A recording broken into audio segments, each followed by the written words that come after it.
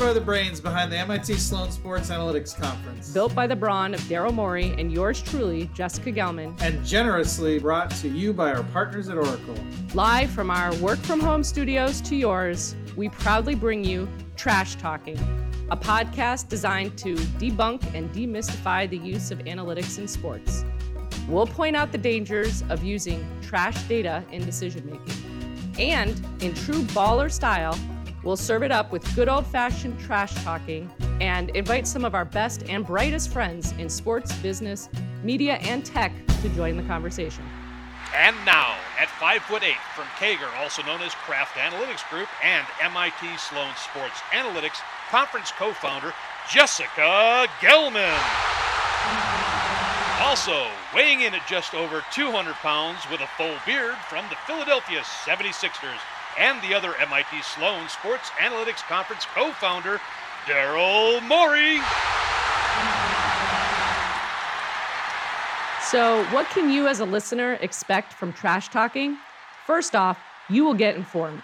We're going to give you a courtside seat to discussions with high-profile thought leaders in the sports, media, and entertainment industries, where you'll gain insights into some of the biggest issues in sports. And since data and analytics are so near and dear to our hearts, we'll always be sure to take that lens and ask our guests the tough questions. Over 8 episodes in our inaugural season, we'll cover a range of issues impacting the future of sports, focused on things like data dangers, disruption, innovation, fan behavior, and much more. For this very special first ever episode, we decided to look to the person who inspired many people to enter the field of sports analytics. In fact, at each Sloan Sports Analytics conference, we name our biggest conference room after him. Yep, that's right. It's the father of sabermetrics, Bill James. Here's the scouting report for today's discussion.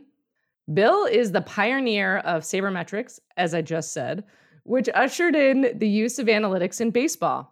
His framework transformed the Oakland A's team as Billy Beane borrowed/stole applied sabermetrics to draft and create successful teams on a low budget and inspired the book movie Moneyball.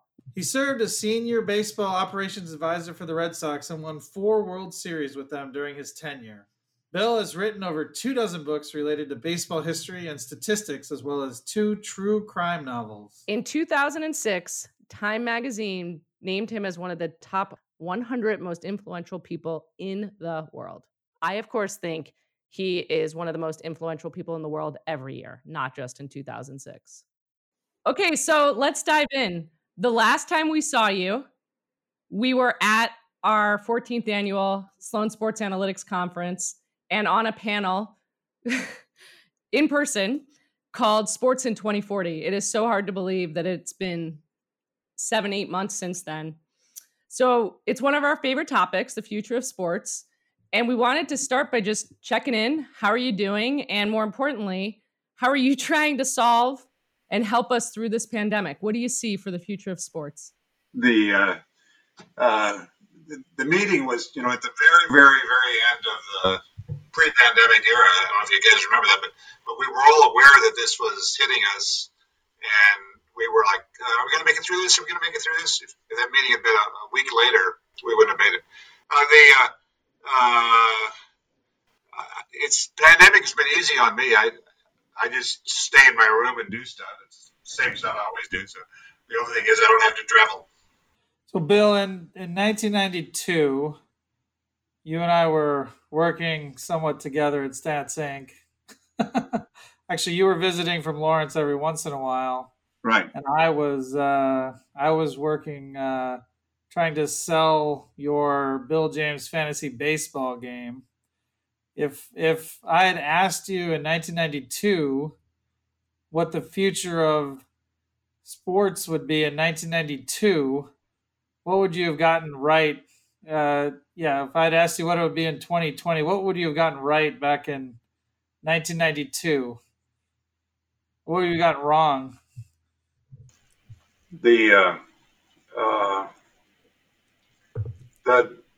I certainly did not anticipate at that time that the things that you and I were interested in would become as meaningful as they are. I mean, like everybody in the world, I always think that the sports team should pay attention to me. But I was kind of astonished when they actually started doing it. I overestimated the strength of the resistance to the adaptation of the kind of ideas that you and I favor. I'd be interested if you had that experience as well, Jessica. Did you find that once you reached a certain point, there was actually less resistance there than you thought there was? The main thing that I see is people think they're doing analytics and data science, and it's not actually what I think we might describe as that. That's right. That's exactly right. The same thing, yeah. I'm actually amazed that people listen to you, Bill, because you played the Bill James fantasy baseball game and you were absolutely terrible at it, which should have been an indicator that people maybe shouldn't listen to you later. But then Billy Bean and others did. But just for folks' reference, one of the big prizes was if you beat Bill at his own game, you would get like free things. And I think it almost bankrupt stats early because Bill would come in near last in his own game all the time. A, that's totally untrue. And B, I was playing like 30 teams at a time.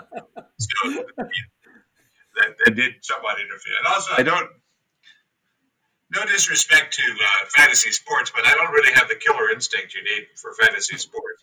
I never was somebody to stay up late and watch the waiver wire, so I could improve my fantasy.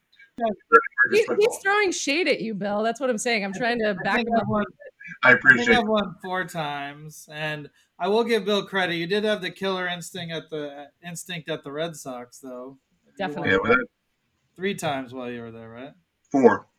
But 4. You'd be shocked to learn how little I had to do with that. But yeah, we won 4 times while I was there.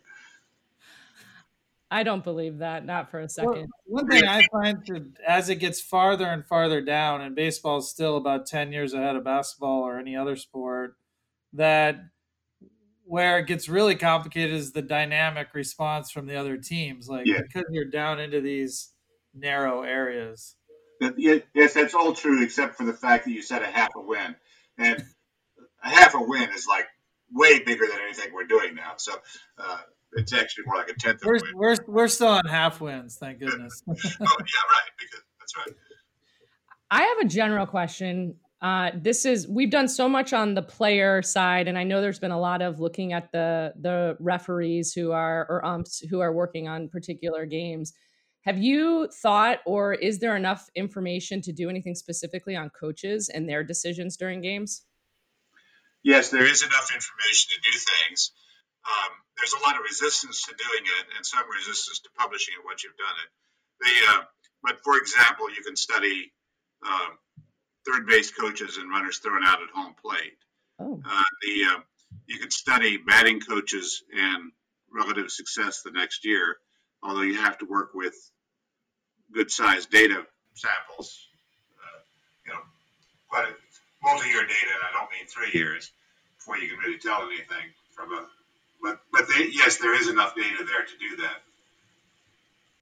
What speaking of that, what are the areas, Bill? Which findings over the years gave you the biggest backlash? People it was like you were the complete heretic bringing it up.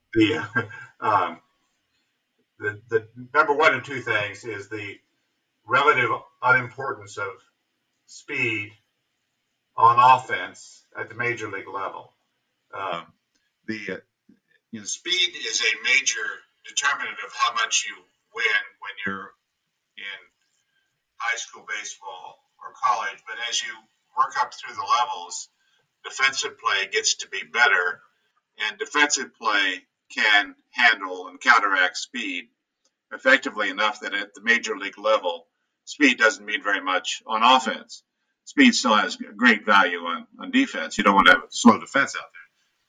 Is that true? Is that also true in basketball? I'm glad you're asking, because there are things that really differentiate players at the college level. I don't know high school as well. At the college level, that really don't differentiate you as much at the pro level. Um, I haven't looked at um, speed necessarily, but I can just make some examples. Let's take free throw shooting is relatively unimportant, really, at all levels. It turns out, like the percentage you make isn't super important. Did you make yours, Jessica? Yeah, I think it's especially important at the end of games, Daryl. But okay.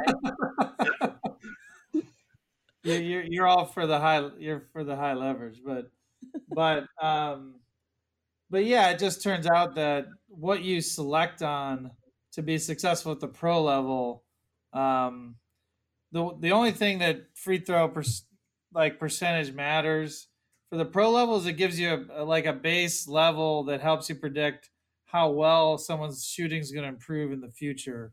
But it isn't necessarily just important on its own to differentiate you. Yeah. Well, and that gets to the other thing that I got a lot of pushback about, some of it vicious, was clutch hitting or tendency to choke, and that discussion goes on and on and on. The discussion about the importance of speed at the major league level on offense is pretty much over.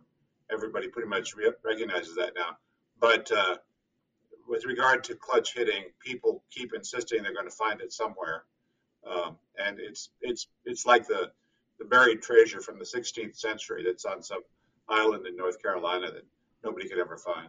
Jessica still thinks that she's clutch from her playing days. So this is a real argument that Daryl and I have, because when I was in college, I did do a bunch of psych experiments on what are the characteristics of people who perform well in pressure situations. And Daryl basically says that it is so infrequent that it happens. I mean, Daryl, if I'm saying this wrong, then it's not something that is like a priority to make sure you get. And my perspective is that pressure situations happen more than just at the end of games. They happen at the end of shot clocks. They happen at the end of quarters. There's a lot of different ways to define pressure, and there's people who thrive on it and people who don't. So I personally still think there's something there, but I mean, who am I to argue Bill James and Daryl Morey? Well, you're not arguing with me. You're introducing a very interesting concept. One of the things that I made a mess of in the 1970s and 1980s was discussions of confidence. And the reason I did that is that analysts, in the TV sense of the word, tend to throw the word confidence around like, free ice cream. It's whenever a player has hit his last free throw, he now has confidence in his ability to hit free throw. And that's really not what confidence is. What confidence is an attenuation of self-doubt. Confidence used to be such a cheapened term in discussions of the game that I tended to make fun of it. But that was wrong, because I do recognize that confidence in one's ability is crucial to the success in any athletic endeavor or in any endeavor in life. But it merely is not a simple thing. That it's not a switch. It's a series of 50 switches that have a billion different positions they can be in. And real analysis, rather than this statistical hair splitting, real analysis does need to focus on questions like the meaning of the term confidence. And it's not too improbable that there's some setting of those switches related to confidence, which has a great deal of predictive significance. If we can eventually get to the point in which we find it, if people like me stop making fun of the concept of confidence. My answer for this, Jessica, is I want you to become a GM of a team so I can go against you and you can heavily invest in your theory. I think I will accept that challenge at some point. I'm pretty busy with Kager right now, but Bill, just so you know, the area of focus that I thought was a potential indicator of confidence or that could sway it significantly was the level of perfectionism of the athlete. So if you're neurotic, your confidence would be very impacted by someone who, or by a missing a shot or something like that, versus people who have a quick or they have a short-term memory, or they're not neurotic about it, they're going to be more effective.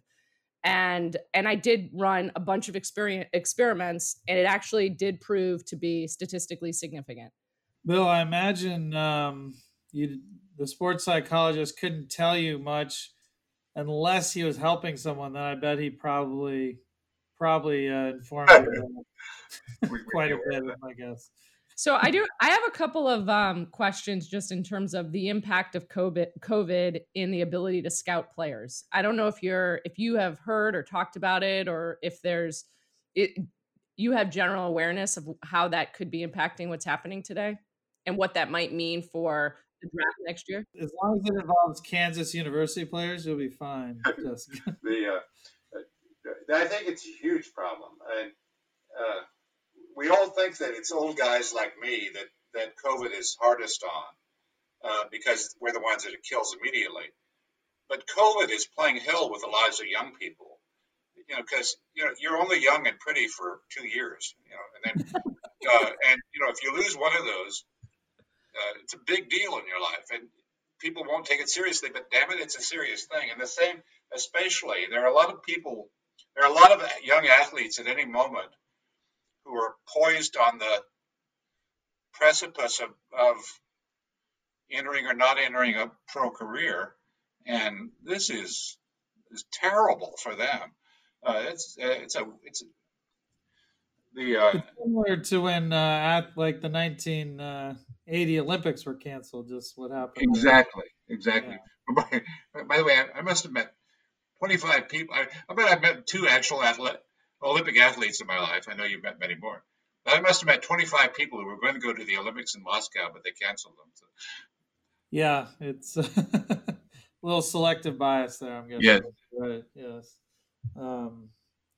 Which sports do you think are the hardest to use analytics?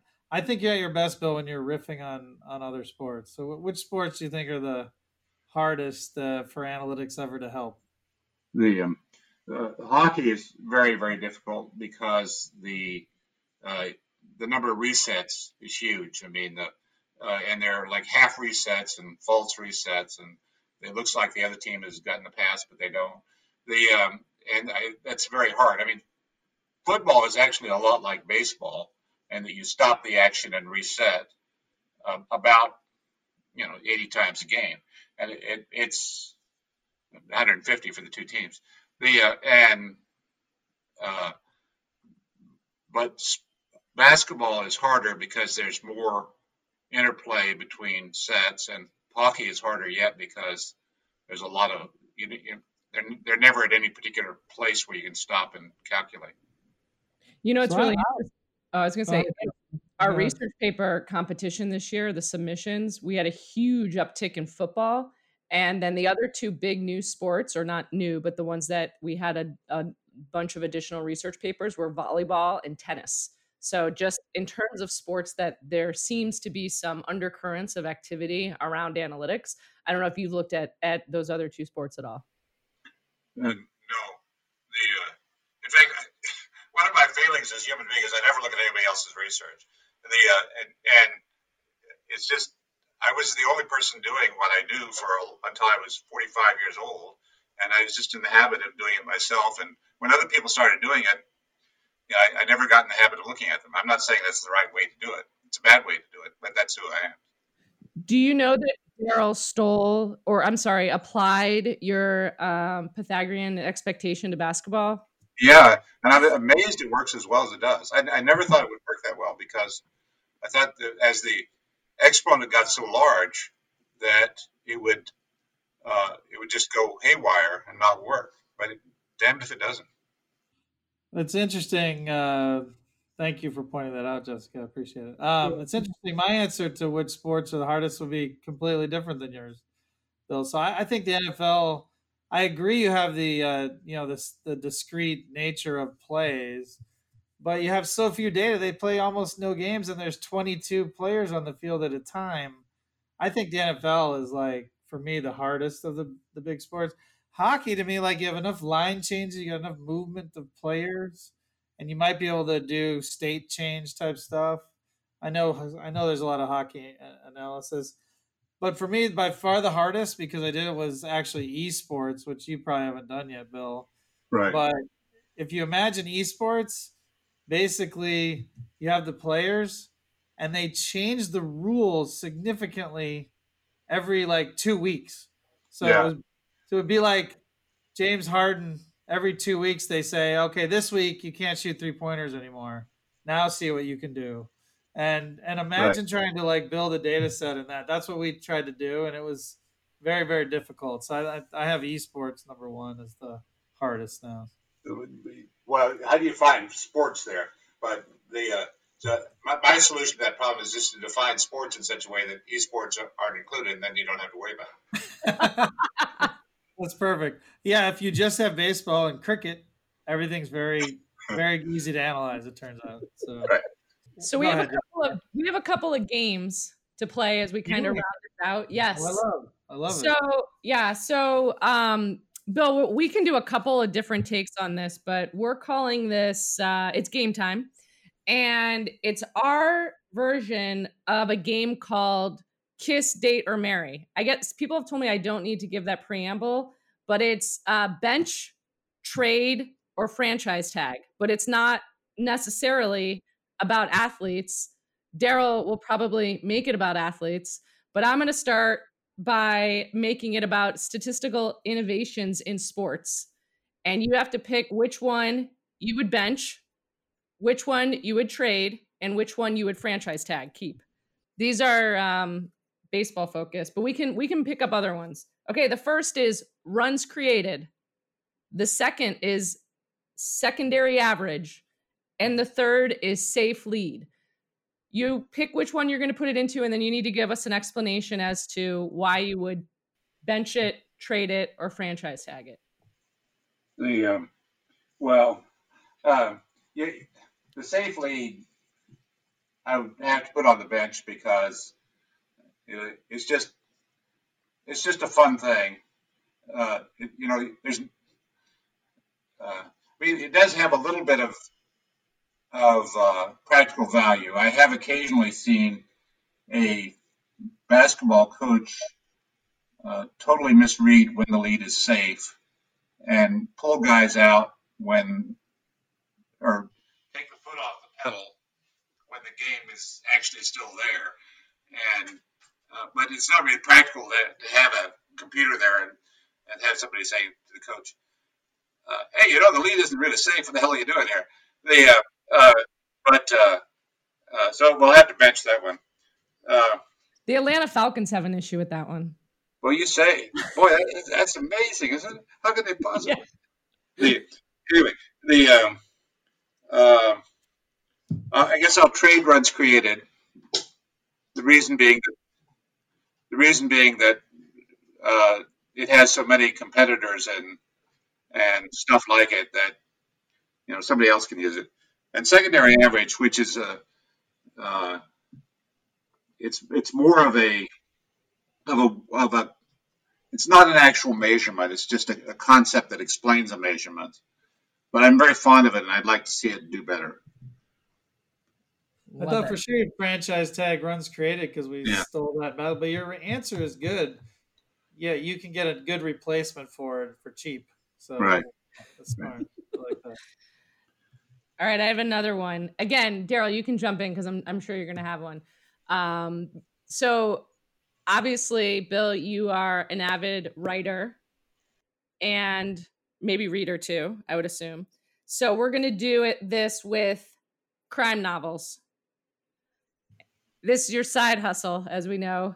So the three books, and I'm not going to take any credit for these books, are In Cold Blood, I'll Be Gone in the Dark, and The Man from the Train, which I read, which you wrote, as you know.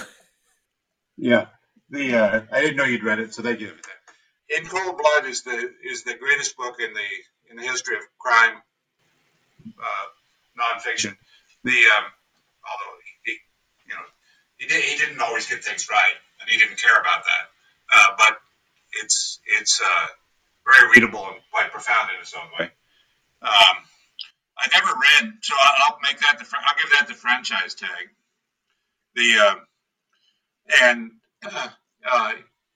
I never read I'll Be Gone in the Dark. Is that the one about the guy from California? What's his name? I don't know. I never read it.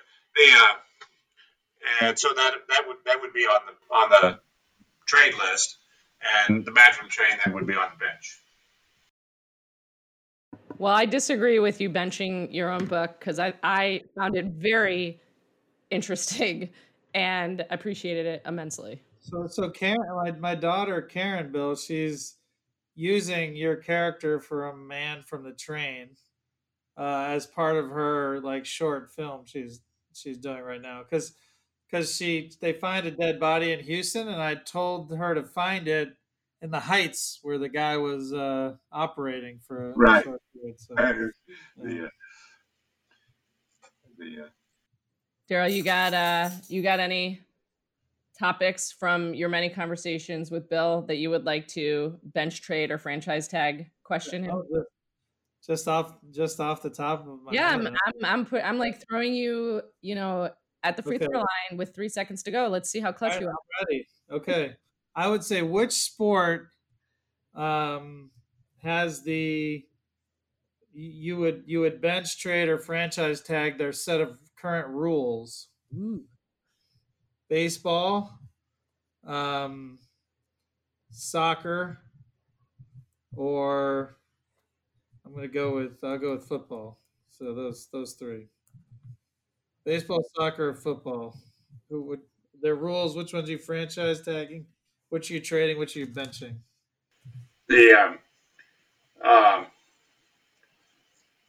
I would trade soccer back to Europe in exchange for a large contingent of Italian cooks, even a small contingent of Italian cooks.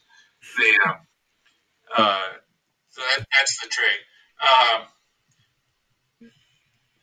Baseball has lots of inane practices, but they're not actually in the rules. Baseball has the best rules. It just has lots of inane practices that they refuse to make rules to prohibit. And football has, I love watching football, right? But I swear this year there is either an offsides or illegal procedure call on one play out of four. It's just they seem to lack the ability to tell the referees, hey, unless it actually interferes with the game, you don't really need to call that. So football leads in. I know you and I have talked about this before, and you've argued that soccer has the worst set of rules, but football has the most inane collection of small petty rules that interfere with the conduct of the game. Baseball's real problem is a lack of rules to control certain things. Does that make sense? Yeah. So with football, the celebration rules get in the way of things. Well, what baseball rule? What one of their uncodified things needs a rule? What's your biggest one there? You need a rule to stop guys from stepping out of the box in the middle of the batter spots. It's like the balk rule in baseball is basically identical to having a rule in basketball that you can't run a fast break without warning the other team that you're going to run a fast break. I'm sorry, if you're going to signal for a fast break there, so you can't run it. That's exactly what it is. It's the balk rule is you got to play fair with that base runner. You can't try to deceive him. But trying to deceive people is part of the essence of sport, right? It's like basketball doesn't ban head fakes, and football doesn't ban fake handoffs, but baseball bans lots of stuff on the theory that it's deceptive. No, it Yet doesn't. you're allowed to make a fake throw back to the pitcher to tag someone out. Like Right. Well, that's right. no one's phone. And that happened in 1927. Sure. So that start with balk rule, but once you get rid of the balk rule, but you need to limit the number of times you can throw to first, and you need to stop guys from stepping out of the box in the middle of the batting order. Well, stepping out of the box would be easy. Just if the strike is thrown right out of the box, then it's a strike. That's the rule. That's actually the rule, Daryl. That's what the rule says now, but they don't do it. Yeah. Well, this was a lot of fun. This is our first episode of Trash Talking, if you don't know that, Bill. So okay. as you know, our biggest conference room at the Sloan Sports Analytics Conference is named after you. You are our first Lifetime Achievement Award winner, and you're our first guest on the show because we admire you, and you have had such a tremendous impact on sports and sports analytics. And, thank you for your time and for being such a great leader in this space for all of us. I'm honored to occupy that position in your imagination, Jeff. Thanks, Bill. Thank you. Thank you. Appreciate it. Post-game huddle. What a fun discussion with Bill James. He is so enlightening and has such a quirky, sharp sense of humor, very dry. My 3 takeaways, and you can jump in here, Daryl. First, I loved his feedback on coaching analytics and in particular on the third base coach and some of the findings that he brought up. Second, the commentary about athletes today and how they're only pretty for 2 years was both hilarious and enlightening. And then the third was, I really like the interplay between the two of you guys with respect to hockey from his perspective as one of the most difficult to measure and your counters to that. I was disagreeing with Bill because I feel like I learn a lot when that happens because he was like 180 for me on my thoughts there. What I love about the podcast is I get this incredible honor. And I think maybe we should have a podcast winner do this with me. Every year I sort of bring someone with me to Lawrence to get to Lawrence, Kansas to go to a game with you can't win, Jessica. I think I should just get to go. Can't win the award. We'll bring 4. Okay. But we'll have a podcast winner, podcast listener winner. We'll figure out how to do that. Come to Lawrence, Kansas with Bill and I when humans are allowed to go to arenas again. And because we'll sit for 3 hours, not 3 hours, 2.5 hours, watch the Kansas game and chop it up like we did on the podcast, which was so fun. Were you surprised though by the hockey comment from him? I mean, actually very, yeah. I mean, honestly, I go into most of those discussions feeling like I probably have thought through this, but he opened my eyes. Like the big aspect for me is how many players are on the field and how little data you have in the NFL. And he was thinking more just how hard it is to separate out who's contributing in a fast-paced game like hockey, I think. So. But it actually makes sense in terms of where he found opportunities in baseball and where you found opportunities in basketball, that you would gravitate towards something that had more of a flow like basketball, right? Yeah, and he finds the flow hard. So he thinks the NFL is easier because you always are starting at a play. So that is comfortable for him, whereas I'm already used to a high-paced game like basketball. Unless it was played in the 90s. Yeah, Well, so my other comment, of course, that I didn't think I would like to go deeper on it at some point is the whole performance under pressure. Because I don't know if he was just placating me by saying there was something there. But again, I always like someone who is a contrarian to you. Yeah, what you're getting there is old school Bill, where he doesn't disagree with anybody. So he, in his younger days, he thought everyone was an idiot and he was the only one with the answers. And he, instead of oscillating to the middle, he went to all the other way, where he actually thinks everything anyone says is plausible, which is probably a better place to start from. But yeah, so he's big on almost repudiating everything he talked about in the 80s, almost as a way to make up for his sins of being overly arrogant back in those days. Do you think it might be that he doesn't want to debate and he is more open-minded to other people's viewpoints as he's gotten broader perspective? I mean, I'm just throwing it out there. That would be very enlightened. Maybe maybe that's where I need to get to. Fair enough. I don't know. You're doing just fine. Well, we're coming up at the end of the show, but Daryl, we haven't actually talked much about your new role. Congratulations. Thank you. Yeah. That's the president. The first podcast I've talked about it. Exclusive. This is the first podcast you've talked about it? Yes. Yeah. Well, congratulations. I've enjoyed hearing the people's perspective of what they think you're going to do versus kind of my experiences with you, which is always playing to your competitive advantage. I don't even know what I'm going to do, so I'm actually curious that they know. So yeah, I always say this about NBA draft picks when we're trying to forecast them at 19. How are we going to predict who they're going to be? They don't even know who they want to be. So it's very hard. Yeah, frankly, until you get in there and really figure things out, you don't really know what you're going to do. So. Well, I know that there's been some good recommendations on Philly cheesesteak places. And a couple of other places. Immediately confirm Philly hates our podcast now. It's like saying Houston, we have a problem. They don't like talking about cheesesteak. They're very proud of their cheesesteaks. No, they hate when people talk about it. You got to. Oh, okay. I got the whole briefing coming in. Don't say this, do that. So. Well, you always listen to what they recommend that you do. Exactly. Yeah, I follow that perfectly. Thank you, Bill, for being with us on this episode.